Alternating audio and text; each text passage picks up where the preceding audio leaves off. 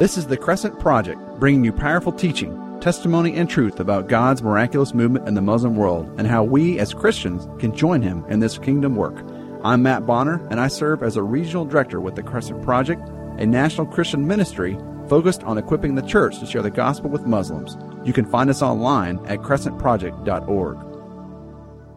And welcome to Crescent Project Radio. Today we're blessed to have on the show with us a great friend of Crescent Project over the years, Abdu Murray. Abdu is a former Muslim. His family's from Lebanon. He is an international speaker and writer and guest on radio and TV shows really across the nation and the world. And so he's a lawyer by trade and has published numerous articles and myriad publications in print and online.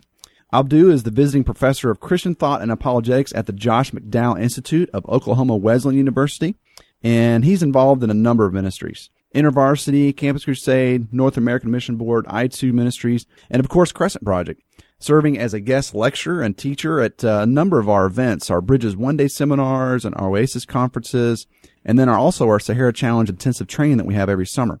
Abdu is the co-founder and president of Embrace the Truth International. And I want to share the mission statement of this organization because I really think it says a lot about, what drives Abdu and his ministry efforts. Embrace the Truth International exists to offer Muslims, Jews, cult members, and skeptics the value of embracing the truth of the gospel of Jesus Christ, no matter the cost, through the demonstration of sound apologetics, personal testimony, and the expression of Christ-like love, gentleness, and respect for tradition, belief, and the individual. So it's a fantastic mission, and it really says a lot about what they're about, and really about his new book. And so Abdu, welcome to the program. Well, Matt, thanks for having me on. Oh man, we're grateful for your time, and thank you so much for being with us today. Yeah, my pleasure.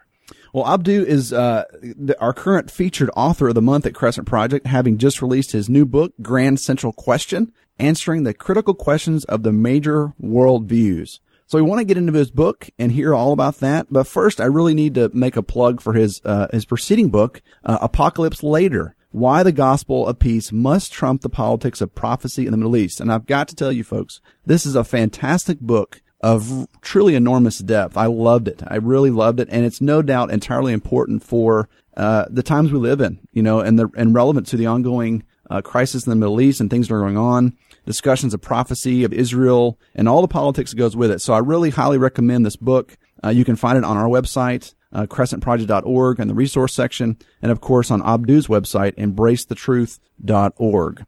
So with that, I want to get into Abdu's new book, Grand Central Question. Abdu, tell us about the basis for this book and how it came about. Well, how it came about, Matt, was that I had been giving a number of talks on major world religions and major world views, actually, not just religious views, but also non-religious views like secular humanism and sort of the rise of the so-called new atheists. And I began to see something as I was giving these talks. And I've done these numerous times in numerous venues, whether they're in debates or college campuses or at churches, trying to equip Christians to better reach out to their non-Christian friends. And I began to see something emerging, that all these views are trying to answer lots of questions. They're all very complicated views. We can't oversimplify them.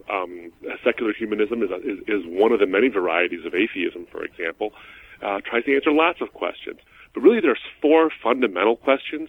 Those are basically have to do with our origins. How did we get here? Mm-hmm. The purpose. What is the point of being here? Then the human condition. Why are things the way they are? And then finally, is there a way out of this mess? Is there a better life? Is there a salvation? Or is there a utopia we can create for ourselves?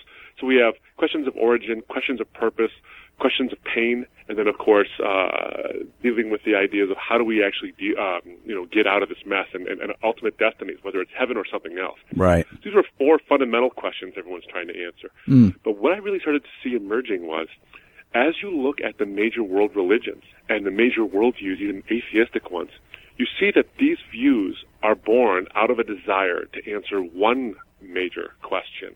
Now, they're trying to answer lots of questions, but they have one major question, and they claim to answer that question better than anybody else does. Mm. And my thesis was this: if the gospel is true, and it's truly relevant, not only is it true, but also truly relevant, it would answer that question that the other worldviews have, that non-Christian worldviews have. It would answer that question better than they would. Mm. So it would affirm the question, and it would affirm the questioner but it would tell them if you want a real answer to that question, and I'm glad you asked, so to speak, Mm-hmm. then you have to find the answer in the gospel, and the gospel's where that's at. So I began to see that emerge, and I wanted to put that into the hands of Christians and non-Christians alike, because I think that that's what really stirred me here, was that Christians are paralyzed sometimes into witnessing to others because they think that they have to know everything about that view in order to begin to witness somebody. So if you're talking to a Muslim, you have to know everything about Islam. You don't. Right. All you have to really know is the Bible, and all you have to really know is the basis for the Christian faith. Right. But it helps to know something about that worldview. Sure. But if you know the grand central question, Mm-hmm. then you're better equipped to reach out to them in a way that touches their mind and their heart. And I think that's really the central idea for the book. How do we bridge the mind-heart gap? We have to do both, the mind and the heart, because we're reaching people. We're not answering questions, we're answering people. And that's what I think we have to do, and that's what I wanted to do in the book. Wow, that sounds awesome. That sounds great. Well, what tell us a little bit about, when the reader looks at this, what can he expect to find? I mean, I love the promo video that you did for the book. It was well done. Tell us a little bit more about what readers can expect when they can kind of get into the book. Well, what I wanted to do was create a book where if you, I have two bookends in the book, so to speak, to pun intended, I suppose. I wanted to have a prologue that talks about, how do we approach ideas of truth? And all these people from different worldviews always have some commonalities. It isn't always the intellectual objections that matter to them. They'll say it is, and I certainly, in my own story, can tell you that I thought it was the intellectual objections that were really the point of my resistance to the gospel. But really, it was the emotional costs for accepting the truth of the gospel that are there. So what you can do is first read the prologue. The prologue goes through some stories and some illustrations, and some really, I think, some observations over the years of ministry about how tough it is to actually get to the heart of the questions and understand that your emotional objections are often more important to you than your intellectual objections. Then the book is broken down into three major sections. There's a section on secular humanism and what is the central question for secular humanism and how do we address it. And then the third section's on pantheism, which ranges all over the place. People don't realize this, but they hear pantheism and they think, Hinduism and Buddhism and just Eastern philosophies. But it's quite Western now. From Oprah to Chopra to Eckhart Tolle to Marianne Williamson to all these folks and all the New Agers and the Shirley MacLaines of the world. We are thoroughly bathed in Eastern thought and pantheistic thinking. So we need to be able to have a response to that view, and Christians can have a response to the grand central question there. And of course, the third section is about Islam and how do we answer the grand central question that Muslims have.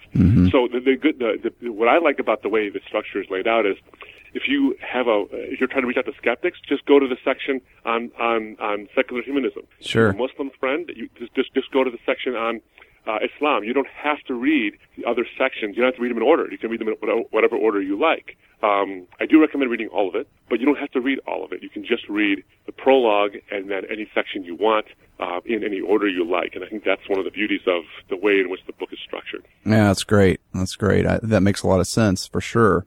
Well, I love how you talk about in your promo video about, that you really do you try to appeal to these, these deep and very valid questions that people have. And I love the broad appeal too, again, that you're making to people of different backgrounds and faith traditions and worldviews, and I think that's really good. Talk to us about that, because I think that I think a lot of people would think that you coming out of a Muslim background, you would think, he would mostly be wanting to focus just on, people who come out of Islam, but that's not the case. And I think it's interesting that in this book that you cover these different worldviews. So talk to us a little bit more, about that. Absolutely. And I'm glad you asked that question because, I think people do think that because of my background, we tend to focus on that and only that. One of the things that I began to see as I began to look through the evidence for the Bible and evidence for the gospel itself as a Muslim was, this answers all of my questions. I don't care who you are. I don't care how committed you are as a Muslim or a Hindu or whatever it is. A lot of the questions we have are the same. And oftentimes we realize that people need to have answers to their questions no matter how committed they are to their religious views. So, for example, I think anybody listening to this broadcast, for example, no matter how committed of a Christian you are, or if you're not a Christian, you have sat up in bed at night and wondered, how can there be a good God if there's so much pain in the world? Mm-hmm. If you're a Muslim, you think that. If you're a Christian, you think that. If you're a Hindu, you think that. If you're an atheist, you reject God, likely because of the problem of pain. So we all have that question. Mm-hmm. So we need to have a broader answer. So in the section on secular humanism, where I talk about the idea of inherent human value, that actually informs something to the pantheist as well. So in addressing the secular humanist, we can address the pantheist. And in addressing the pantheist, we can address the Muslim as well. Mm-hmm. So we see this interaction here between all the major worldviews and how we answer them. But people also might be startled to know this, and I know, Matt, you know this from your experience in ministry as well, is that you have a growing sense of skepticism and even atheism in Muslim populations. In fact, I think it was not a few years ago that one of the Grand Muftis and one of the leaders of in Islam in either Saudi Arabia or one of the Gulf states had mentioned there's a growing problem of atheism among Muslims. They're not just rejecting Islam in favor of another religion. Mm-hmm. They're rejecting Islam in favor of non-religion. Mm-hmm. And that's an issue. So if that's happening, we can't make assumptions about our Muslim friends. They might be identifying as Muslims culturally, but inside they're actually atheists. And I can tell you, I've walked into several Muslim homes. They've invited me to come and speak to them and ask questions about various things. Mm-hmm. And really their issue is, how do I believe in a God who loves us if he lets all these bad things happen to us? Sure. How can there be a God? So they're even questioning God's very existence. Right. So that's why we need to have a broader appeal on these issues and be able to have a nice scope in our apologetic as Christians. Oh, that's great. That makes so much sense. Well, let me ask you this. Has this book just been released, or is it up and coming, or what's the date? It's just been released, actually. It's available in all editions, actually, Kindle, iBooks, Mobi, PDFs, and all that stuff. You can get it from ivpress.com or go to our website, grandcentralquestion.com or Amazon or whatever. It's widely available through InterVarsity Press. Great. So it got released about a week and a half ago. Okay. It's just released. But tell you what, we have, and we'd like to. I'd love to tell your listeners about this specifically. What I wanted to do was make sure that this gets into the hands of people, both Christians and non-Christians alike, and that people don't just think, one more thick book on a bunch of highfalutin ideas. Mm-hmm. It really isn't that. So what we put together is a couple of free resources to go along with anybody who purchases it. Great. There's a free study guide, both a single session and a multi-session study guide that's great for small groups, mm-hmm. but also great for individual study to help you go through and think about some of the important issues that are raised in each section of Grand Central Question. Mm-hmm. We've also created 4 additional videos. They're short videos. They range from, I think, 8 minutes to like 15 or 16 minutes that provide additional materials that I didn't have space for in the book, but will also help with your study of Grand Central Question. And what I do is I ask, can you focus on, when you're reading this section, focus on this question. Mm-hmm. But also I provide additional materials. For example, in the section on secular humanism, one of the things I think is a linchpin to understanding how to answer the Grand Central Question is the resurrection of Jesus. Mm-hmm. And so I provide, in the video on that, I provide the historical evidence for the resurrection of Jesus. And in the section on Islam, I provide evidence for the Bible. Mm-hmm. So these videos are additional materials, and they're all free. Awesome. So all they need to do, they need to go to grandcentralquestion.com, and no matter where they bought the book, whether it's Amazon or the local bookstore or wherever, just give us your email address, put in a date for when you purchase the book. You'll get an automatic response with a link to how to download that free material. Awesome, man. That sounds like a great strategy for added value and for getting the word out there. That's awesome. What kind of feedback have you guys gotten so far on it?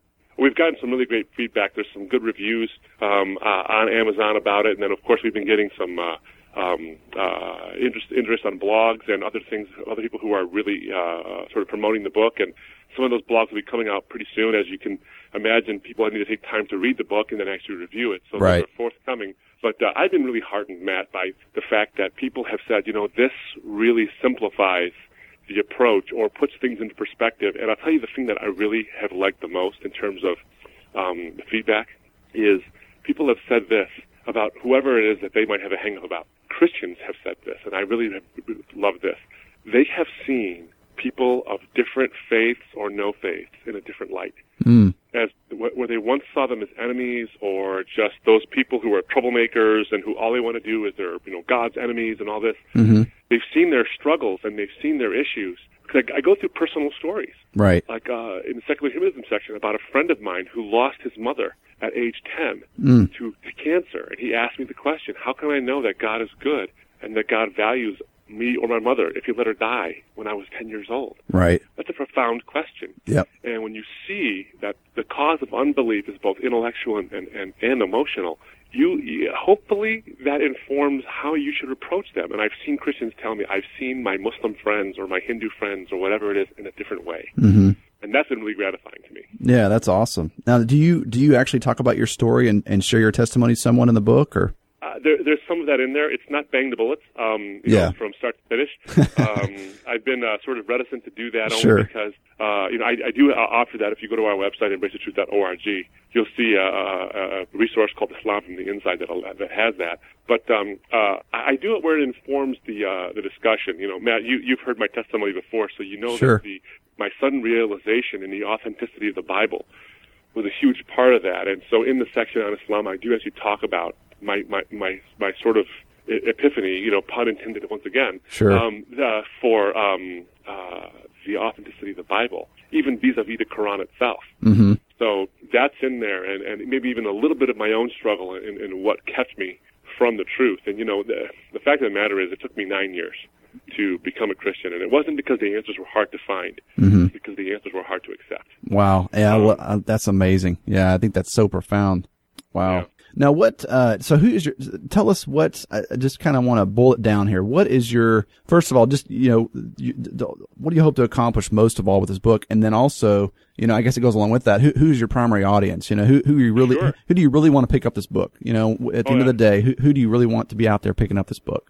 I remember when you first sit down to write, they'd always tell you, who is your audience? And then think of your audience. Yep. My problem is I always have to, no matter what I do, Matt, whether I'm speaking to an audience of solely Christians and the event is meant solely for Christians and not for non-Christians just because it's a very Christian event. I always think there could be someone who's not a Christian in this audience. Never make an assumption that someone else, that they're not there. Sure. So we have to make sure that we always season our discussion with salt and be gracious, as Paul says in Colossians 4, to be careful how we walk with outsiders, making the best use of the time. Yep. And I think that's important. So I always got my eyes out for the non-Christians because I used to show up to those events as a non-Christian to see what they had to say when we weren't looking, so to speak. So I always have two audiences in mind. It's always Christians, but it's always also non-Christians. I know that sounds like, well, that's everybody. Well, that's right. That's everybody. Yeah. I think that this is going to reach people who have more of a bent towards sharing the gospel in intellectual ways. Yeah. But that's a growing number of people. Right. So I'm really I want Christians to be informed, and I want non-Christians to be in on the conversation, and I actually want people to share this with their non-Christian friends.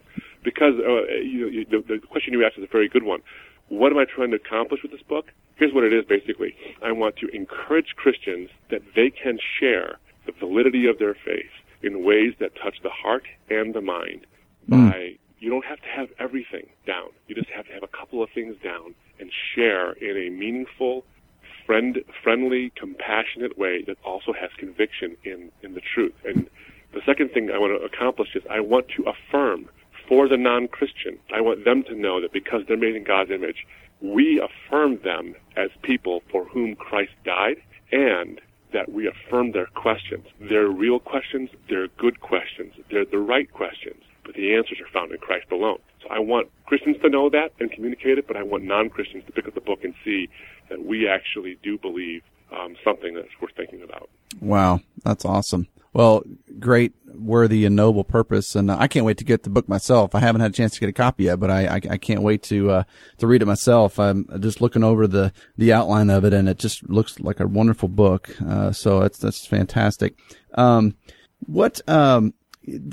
quickly, we have just a few more minutes left in this first segment, and then we're going to go to the second segment. But I do want to ask you, looking at the last section, you talk about Islam or the gospel, which tells us about God's greatness. And that really excites me because I think it points in the direction of the simple but really profound apologetic that I've heard you share about the essential Muslim phrase Allah Akbar. Does that last section, does that spawn from that apologetic? And can you talk to us about that? The one where you talk about absolutely. The greatest human ethic. Absolutely right. Yeah, that's absolutely right, Matt. That's where it stems from. People always hear the phrase Allahu Akbar in the media, and then something explodes. Unfortunately, that's how it's portrayed. It's not really a terrorist chant. Right. It's really a phrase that Muslims use all over the world. Mm-hmm. It literally means God is greater. That's what Allahu Akbar means. Mm-hmm. And so what they're saying is, it's sometimes used in militant senses, but oftentimes the run-of-the-mill average rank-and-file Muslim will walk into a house, for example, say Allahu Akbar. It's like a blessing on the house, mm-hmm. even for a non-Christian, even for a non-Muslim, I should say. Or they'll get bad news, and they'll say Allahu Akbar, meaning God is greater than the news I'm receiving. Okay. So mm-hmm. it's a prayer and a praise, but it's the central doctrine of Islam. There's many central doctrines, or important doctrines, I should say, like Tawheed, the idea of God's absolute unity and other things, but these all stem from the Muslim belief that God is the greatest possible being. Mm-hmm. And what I'm trying to, so that section of the book says that the central question of Islam is, how do we worship a God who is truly great? Or how is God great? Mm-hmm. How is Allahu Akbar, so to speak? Mm-hmm. And what's interesting is, as a Muslim, I remember this very, very clearly in my own thinking, and of course I know this from interacting with Muslims all over the world. Muslims reject the fundamental doctrines of Christianity, the Trinity, the Incarnation, the crucifixion, the atonement, and the resurrection, mm-hmm. because they think that these are the doctrines that insult God's greatness. Mm-hmm. And in this section of the book, I go through the evidence and the reasoning to show that these are the very doctrines that demonstrate His greatness. Mm-hmm. If you want to believe in God's greatness, then that is where you find Him. You find Him in the gospel, and you find Him at the cross, because as you said, the important apologetic, I think, the ultimate apologetic is always the cross, always the cross. Mm-hmm. And a Muslim believes that God is the greatest possible being. If God is the greatest possible being, then it would stand to reason that He would express the greatest possible ethic, which is love, mm-hmm. in the greatest possible way. And the greatest possible way we know of that anybody can express love is self-sacrifice. Mm-hmm. Now, if that's true, where do you find that? Where do you find the greatest possible being expressing the greatest possible ethic and the greatest possible way of self-sacrifice? You only find it at the cross. Mm-hmm. So if Allahu Akbar, if God is greater, then He is the God of the Bible.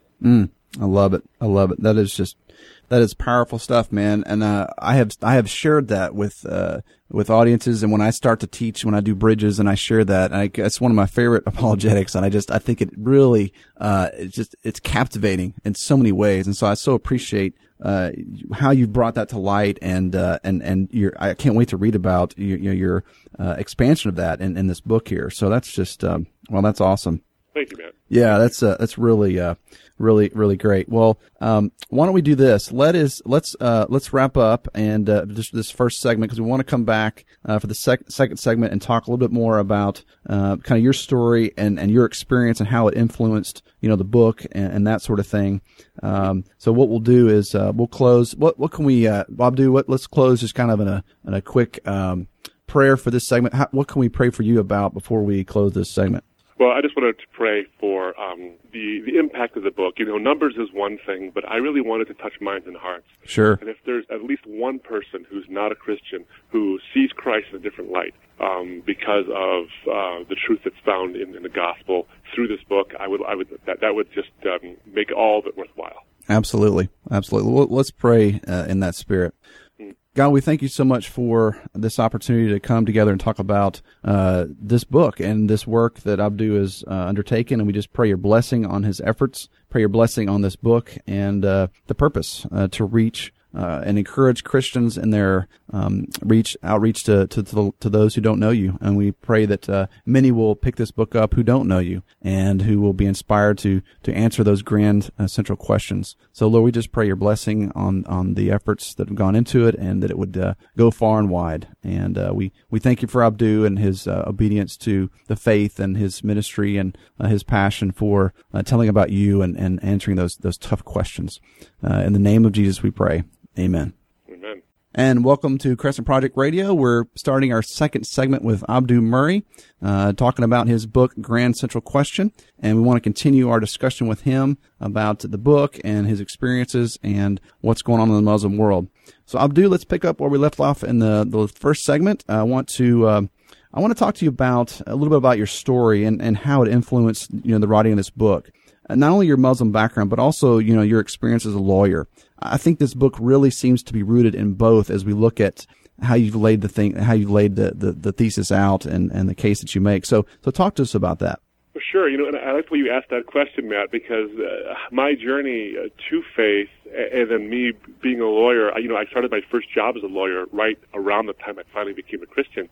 But I became a lawyer. I've since gone on to do full-time ministry here, but I became a lawyer because of my love of evidence, and my love of evidence is what drove me to the cross, interestingly enough. So they're intertwined very much so. So I'm glad you picked that up, because that's exactly sort of how I think that this is shaped. Lawyers, their job is to take the facts and present the case. Ethical lawyers will present the facts as they are, subject counterfacts to scrutiny to make sure that all the good facts come in, and then ask the jury, it's up to you to decide now. And in my case, I was both the lawyer and the jury when I was giving the facts about Christ. And in the book, I'm trying to basically say, and you can see it in the epilogue of the book, I ask this, the grand central question that each of us has to answer beyond all other questions is, do we want truth or do we want comfort? Because I think it's important. C.S. Lewis says, if you look for comfort, you will not find truth or comfort, only soft soap in the beginning and in the end despair. But if you look for truth, you can find both. Wow. And that's an important thing for us to do, and I think that's the way we need to proceed in our lives.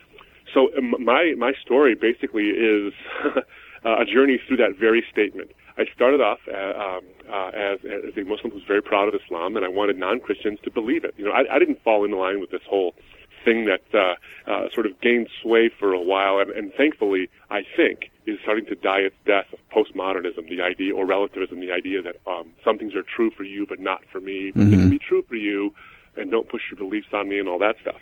I actually believe, and I think most Muslims who are serious about Islam believe that Islam is true and everything that is counter to Islam is false. Now, so if I believed that, then I cared about my neighbor, and I did, like most Muslims do, I wanted my non-Muslim neighbors to believe Islam.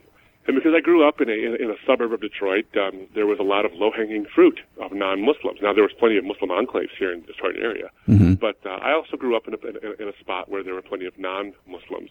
In fact, in the suburb I grew up in, we were sort of rare. We were sort of the pepper and the salt in the area. So I wouldn't stand on street corners and thump my Quran on anybody, but what I would do is during my friendships, and it didn't even matter to me when I was young, either my friendships or with people who were older than me, I would engage in discussions about my favorite topic in the whole world, God. I love talking about God, even from a young age, and would explore the big ideas, the big questions, but also even the detail. How do we know the Quran is God's word as a Muslim? But also, I would challenge Christians. How do you know what you believe is true? In fact, the question I would typically ask a Christian is this: why are you a Christian? And I actually challenge everybody within the sound of our voices, Matt, to ask themselves that question. Why are you a Christian? The answer I got mostly, now this is from mostly nominal Christians, was I was raised that way. Or, my parents are Presbyterian, or whatever it might be. And so I had a follow-up question for them. Is that a good enough reason to believe something? That's great. And it's not a good enough reason. You might be right, but it's not a good enough reason to trust this worldview. You're trusting your eternal destiny to this worldview. So then when they said that, I said, look, maybe you're wrong. Let me show you how you are. And so I spent a lot of time telling Christians. And by the way, it was non-Christians, non-Muslims of every stripe. It didn't have to be just Christians. Sure. If it was atheists or Jews or Hindus or whatever it was, I was what I call an equal opportunity faith knocker outer-upper. I spent time trying to say, these things are wrong, and the Quran is right. So I would challenge Christians on the authenticity of the Bible. Some of the, as you know, Matt, the usual objections: the Trinity makes no sense, the Bible's been changed, the incarnation can't possibly be true, and how does Jesus' death on the cross pay for anyone's sins? All these kind of things. Right. And most Christians had zero response back to me. In fact, I was successful in getting some really thoughtful people to actually start embracing Islam. Right. Wow. But then there was a couple of Christians, sort of annoyingly, who knew what they believed and why they believed it. Now, they weren't annoying because they were jerks. They were annoying because they weren't so easy. Right. So I began to study Christianity, and I even minored in comparative religions in school to understand other religious views, mostly so I could undermine them. Right. Not in a militant way again, but just during my conversations. And I was getting pretty good at it. And I had two guys come to the door in college. They were going door to door. Their names were Dave and Pete. Mm. Dave and Pete were two Baptist guys going door to door, and a relatively thankless job, frankly. No one really wanted to listen to what they had to say, especially not in Ann Arbor, Michigan, of all places. Right. When they came to our door, I said, "Hello, gentlemen. Enter my parlor." So right. I made Dave and Pete pretty uncomfortable for hours and hours on end. I bet. Dave and Pete impressed me with something. Wasn't always their answers, because they didn't always have the best answers. And sometimes they had no answers, but sometimes they give me the best response a Christian can give. Mm-hmm. I don't know, but I will get back to you. Mm-hmm.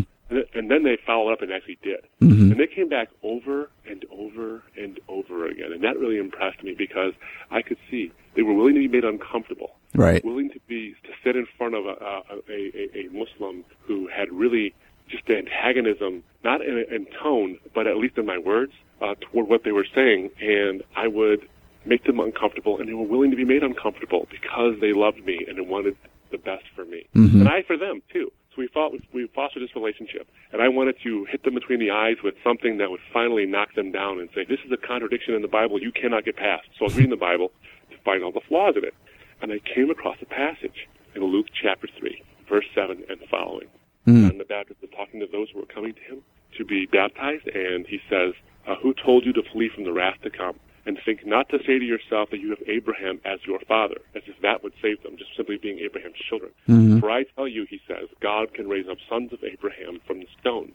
In other words, your tradition is basically worthless when it comes to truth. If it's the truth, great, but if it's not, you're in trouble. Right. And suddenly it hit me, Matt. I had asked Christians my whole life, why are you a Christian? And then they'd say, tradition. And I'd say, that's not a good enough reason. And John the Baptist was agreeing with me. He was saying, that's right. But then it took, it's funny because no one ever asked me the question, why are you a Muslim? Mm-hmm. It took John the Baptist, through the power of the Spirit, 20 centuries of time to ask me that question. Wow. And he did, and I realized it wasn't the evidence. It was that I had to be. I had formed an identity for myself, and, culturally speaking and all these things, I realized that I had to be. Well, that shifted my thinking slightly. I started to think, hey, you know what, maybe I should just really shore up my beliefs and try to make sure I believe what's true, not what's comfortable. Mm-hmm. So I began to look at things, and I saw some things in the Quran that suggested that the Bible actually is authentic, and we can get into that later, but that the Bible is actually authentic. And I began to look at this and say, oh my goodness, I'm looking at this, and I've been told the Bible's been changed, and the Quran came to correct those changes and those corruptions.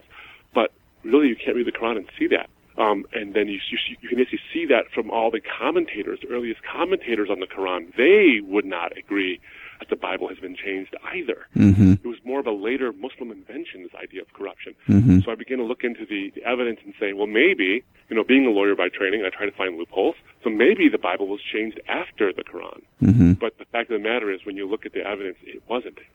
What we have today is what they wrote then. Mm-hmm. So I began to see that there's what Al Gore called an inconvenient truth, which is that the Quran says the Bible is right. But the Bible and the Quran do not agree with each other on some very important things, like the deity of Christ, like the Trinity, like the Incarnation, like the crucifixion for heaven's sake, and of course, the resurrection of Jesus. Right. So to make a long story just a little longer, I began to look at the evidence for the resurrection itself specifically, and I could see, I intellectually knew, I assented in my mind that the Bible was God's word, that Jesus said he was the Son of God who came to die for the sins of the world, and that he rose from the dead to prove it.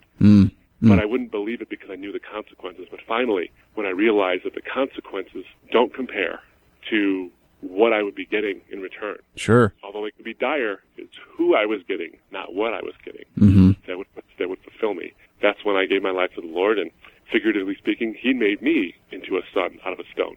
Wow. So you could see it really, blossoming from. It's funny, Matt. Ravi Zacharias once said, I do some speaking on behalf of RZIM, and Ravi once said, the Bible often rises up to outlive its pallbearers. And there's truth in that. I was trying to outlive the Bible and be its pallbearer. But the Bible didn't rise up to outlive me. The Bible rose up to give me life. Wow. I think that's an important part of what we need to understand, is that our apologetics are important, but the Bible being God's Word and its power and its profundity are really what can change hearts and minds. Wow. That's profound. I love it. That's fantastic. And I love how, you've shared the fact that the cost was something that you had to weigh, and it was what really, in other words, you recognize the truth, but it was the difficulty of the truth that kept you, for a while from accepting it. So that's really powerful for people to hear out there, especially those who are wrestling, with that same decision. Well, I'm sorry to interrupt you, Matt, but it's also not something that Muslims face. Hindus face it, and atheists face it. In fact, in the prologue of Grand Central Question, I actually go through this and say it's not just the religiously minded or the traditionally minded who have to deal with these costs. I quote Thomas Nagel, for example, a professor of philosophy at New York University, who is himself an atheist, who in honest moments says, look, I don't want there to be a God, and so I choose to reject him based on my desires. Aldous Huxley says the same thing. You see it over and over again. People of non-religious faith actually have these very same barriers to have to breach, and if we don't recognize that as Christians, then we're going to spend a lot of time spinning our wheels and not addressing the real issues. Absolutely. Man, that's so helpful. So helpful.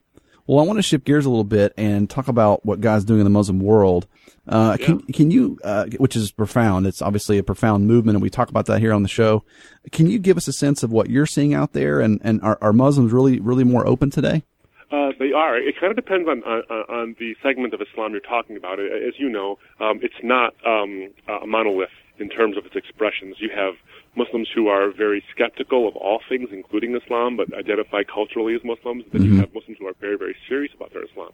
And I think they're all open in different ways. And we're seeing God move for them in incredibly important ways that matter to them, because it's not just a one-size-fits-all thing. It's not just one way to reach them or one way to exploit their openness. Right. And I say exploit in the nicest possible way. Right. I see, you hear reports of Iranians, for example. Iran is in the news quite a bit lately, especially with regard to what's happening in Syria and other places. And you see Iranian Muslims actually considering, rank-and-file Muslims are actually not that enthralled with what's happening, and so they're seeing alternate possibilities in terms of worldviews. Now, many of them are becoming highly secularized, but many of them are actually considering the claims of Christ, and they want a religious center, and they see a spiritual attraction through the gospel, and they're giving their lives to him. So I see it there. We see it in Africa. In fact, I got a report this past year. We were just thanking God that our videos made it into the hands, our videos and some of our written materials made it into the hands of some pastors in Kenya who were sharing with the Muslim youth, and 65 of them gave their life to the Lord after quite a few weeks of working through the materials, but they did. And so you see their openness there as well. In America, you're seeing it. One of the things that I think that people really need to hear so they can be encouraged to do some simple, easy outreach is Muslims are coming to the West. Muslims from overseas are coming to the West for education. Gone are the days when you need a passport to be a missionary. Right. All you need is a desire to share. You can walk across the street, over your fence, and talk to them. So you're seeing in the West quite a few former Muslims who are embracing the gospel, and they're doing it because their Christian neighbors are reaching out to them. They're showing them Christ-like love. They're showing them friendship, and they're not being their friends to make them converts. Muslims and non-Christians see that from a mile away. Right. They're being their friends to be their friends. Right. But in the course of living the Christian life, there's an attraction there, and we're seeing them come to faith. So this is a time for Christians to really be encouraged that God is doing amazing things in what are considered to be harsh and hostile areas. Is there lots of work to do? There's lots of work to do. We don't just sit back and say, okay, well, God's doing it, so I'll just sit back and watch it. Right.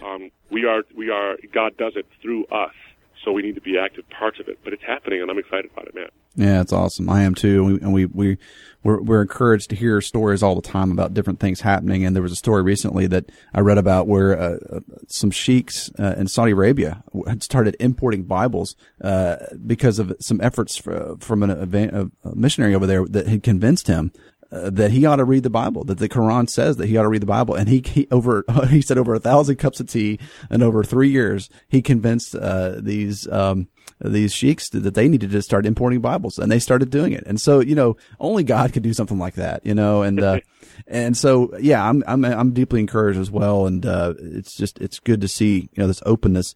And what do you think? I mean, is part of that, was part of that openness maybe an encouragement for you in the writing of your book, Grand Central Question? Because, ironically, as we talked about many times in Crescent Project, Muslims are not allowed to ask questions, because Islam is so authoritarian in nature. Don't they often aren't they often kind of persecuted for asking questions and just wanting to know? I mean, yeah, you're absolutely right, Matt. I mean, there is an authoritarian structure.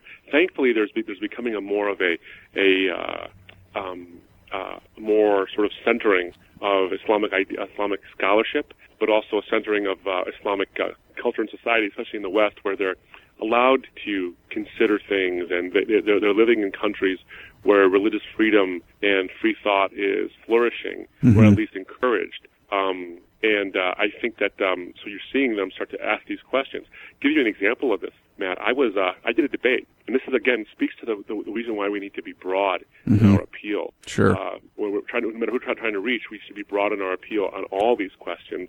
I did a debate at West Texas A&M University a number of years ago, and I was debating an atheist on God's existence.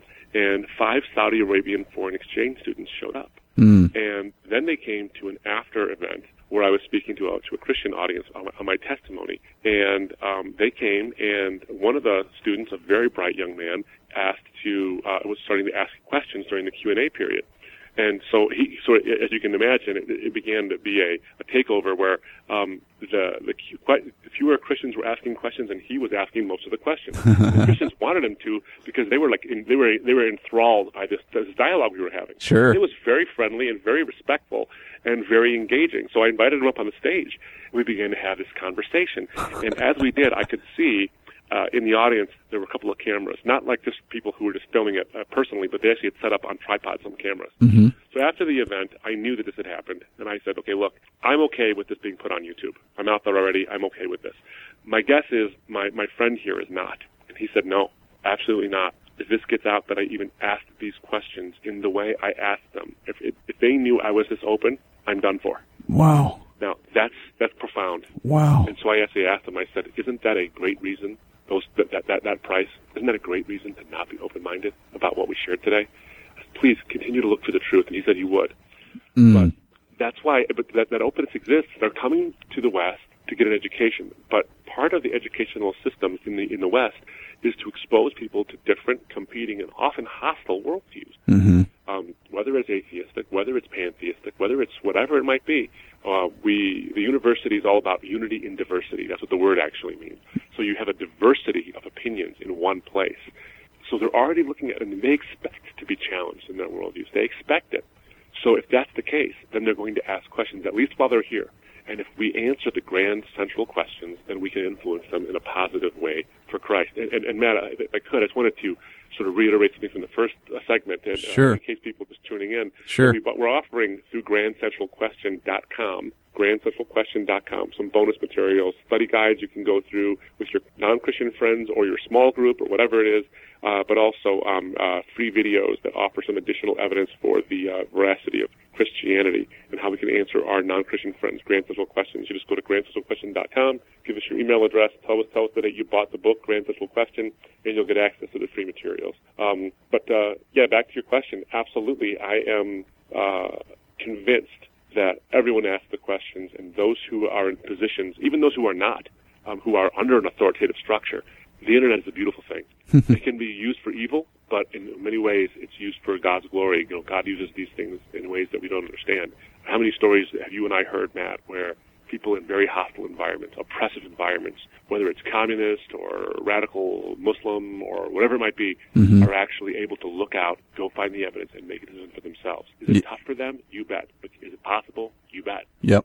Yep, absolutely. You're exactly right. And I'm actually really, really encouraged to hear about the work that's being done through Facebook, for instance. Tremendous amount of outreach is happening now through Facebook. People seeking out language partners or just seeking out friends on Facebook to have discussions about God. And what we're seeing is really consistent with what you're saying, is that, somebody in Saudi Arabia for instance, can get online and seek out these questions and start learning from people in the outside world that they never had a chance to before. And so you're exactly right. God is using all of these mediums, and technology is really opening up a huge swath of previously unreached areas. And boy, it really is encouraging. And now more than ever, I have to tell you, when I teach, and I'm sure you do too, I tell people, there's really no excuse anymore not to reach out to the lost and reach out to Muslims, especially in particular, because so many of them are here, and because technology. I mean, you can reach Muslims now in your own pajamas from in your own room right now. You can, you don't have to leave your own house now if you don't want to. You can reach them on Facebook or social media and just different things. So it's really absolutely. Yeah. One of the things that we found, Matt, is that, and I've seen people do this more and more, and I've seen it being done effectively. I know a lot of ministries where the speakers are out there, and it's a public forum. It's not like a specifically Christian event, but it's a public forum that's meant for non-Christians to come in dialogue. Twitter has been a really great tool as well. Oh, wow. To make a whole argument in 140 characters. But I'll tell you, one thing we've done is that at our public event, I put out my Twitter handle at Abdu Murray, and then I put a hashtag for the event. So if I'm this weekend, I'm at a university, let's say, I'll put hashtag Abdu, and I'll put the name of the university. Then I'll encourage people to get out their phones during the talk and tweet something I say. People often ask me, how do I begin the conversation with my Muslim friends or my Christian or my non-Christian friends, Hindus, whatever it might be? And I say, here's some tips for you to do that, but here's another way. I'll start it for you. So tweet something I said, or tweet something you heard someone say. Post a link to an article of something interesting, whether they're a non-Christian or a Christian, and elicit some thoughts. Ministry happens in great ways, in the replies on Twitter or on Facebook or Google Plus or whatever. There's so many options available to us for interaction, but we can never forsake the best way, which is actually literally sitting across the table from each other and having a one-on-one, face-to-face dialogue. But absent that, there's going to be some people we'll never be able to meet in our lives who are in Nairobi or who are in Kinshasa or who are in France. And we can make a positive impact for Christ. Absolutely. Well, it's a great discussion, Abdu, and I wish you the best of luck with your book, and really excited to hear about that, to talk about that today. I encourage all of our listeners out there to go check out Grand Central Question, and you can check it out on his website, and which he's mentioned, embracethetruth.org and grandcentralquestion.org. Is that right? .org or .com? .com. Okay, yeah. grandcentralquestion.com. Great. Well, Abdu, we are so grateful for your time today, and we will look forward to having you on again another time, and we'll just close again with prayer. Abdu, would you close us in a prayer then as we close today this show?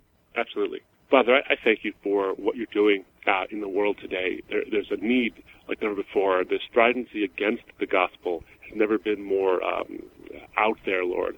But you redeem things. Where the internet has allowed for disinformation or misinformation about your Son. You have used it, Lord, to present the true information about your Son as well. I pray for the Christians who are listening that they be recommitting their lives to evangelism and sharing the gospel in ways that touch the mind and the heart. And I pray, Lord, for anybody who's not a Christian, who's considering whether or not Jesus is the real deal or or your Son is worth believing in, that they see that there's evidence out there, that they see the many resources that Crescent Project puts out, that we put out, that so many great authors have put out, Lord. They weigh that in all the evidence there is and find that the truth is found in your Son, and he is the way, the truth, and the life. And if they know him, if they know the truth, then they will be free indeed, because your Son, the truth, sets people free. We pray these things in the name of your Son, whom we serve and whom we follow and whom we love, Jesus Christ. Amen. Amen. And once again, this is the Crescent Project, bringing you powerful teaching, testimony, and truth about God's miraculous movement in the Muslim world and how we as Christians can join him in this kingdom work. I'm Matt Bonner, and I serve as a regional director with the Crescent Project, a national Christian ministry focused on equipping the church to share the gospel with Muslims. We believe we have a hope worth sharing. You can find us online at crescentproject.org. We hope you join us again next time on the Crescent Project.